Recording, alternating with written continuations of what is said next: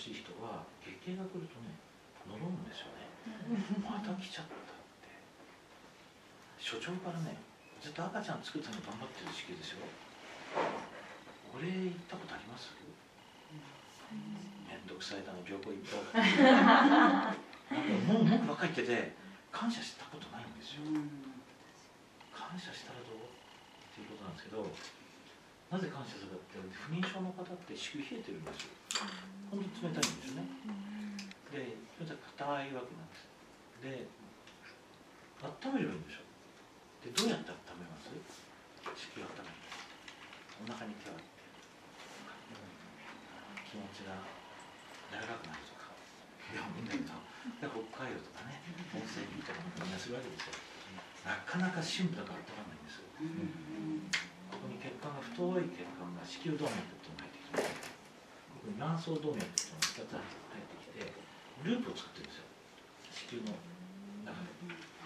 主にこの子宮卵巣はこの2つの動脈からの栄養で成り立ってるんです。ちっちゃいのもあるんですけどね、まあほとんどこの2つ。ストレスがあると血管がぐっと縮む。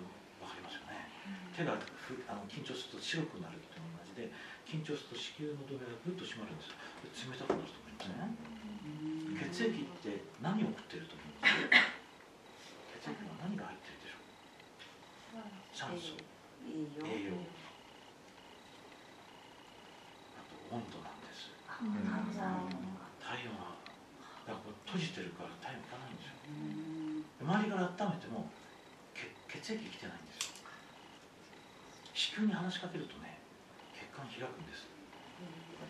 確認したことはないです。でも開くんです。スポーツ選手がスケートの清水選手がこの筋肉1本ずつ分かるって言ったんですよ。わかりますかね。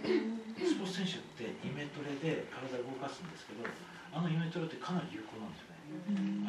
脳と筋肉がつながっているとイメージしただけで動くんですよ。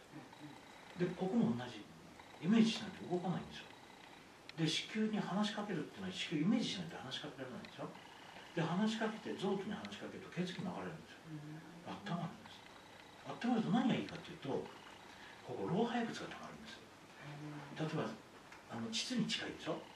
膣に近いと女の方は生理用ナプキンやってるんですよ。生理用ナプキンって化学物質の塊なんですね。で、漂白するために漂白剤も使ってるし、清潔を保つために塩素の量とか決まっていて、いろんなものに添加してあるんです。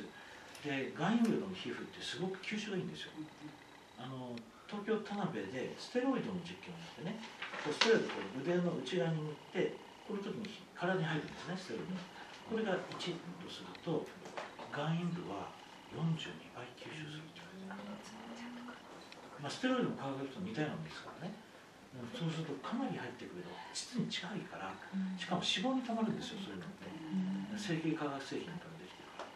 そうすると子宮内膜症とかね、内膜症の原因もいろいろ言われてるんですよ。子宮内膜症っていうのはここの内膜が外に出ちゃうと思います。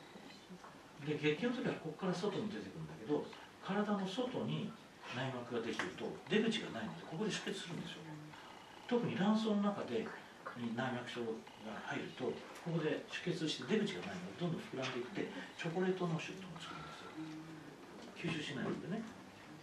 で、もしかするとその一つの原因が生理用ナプキンだったかもしれない。これは推測なんですよ。なぜかというと、布ナプキンに変えるとね、痛みが取れてるんですよ。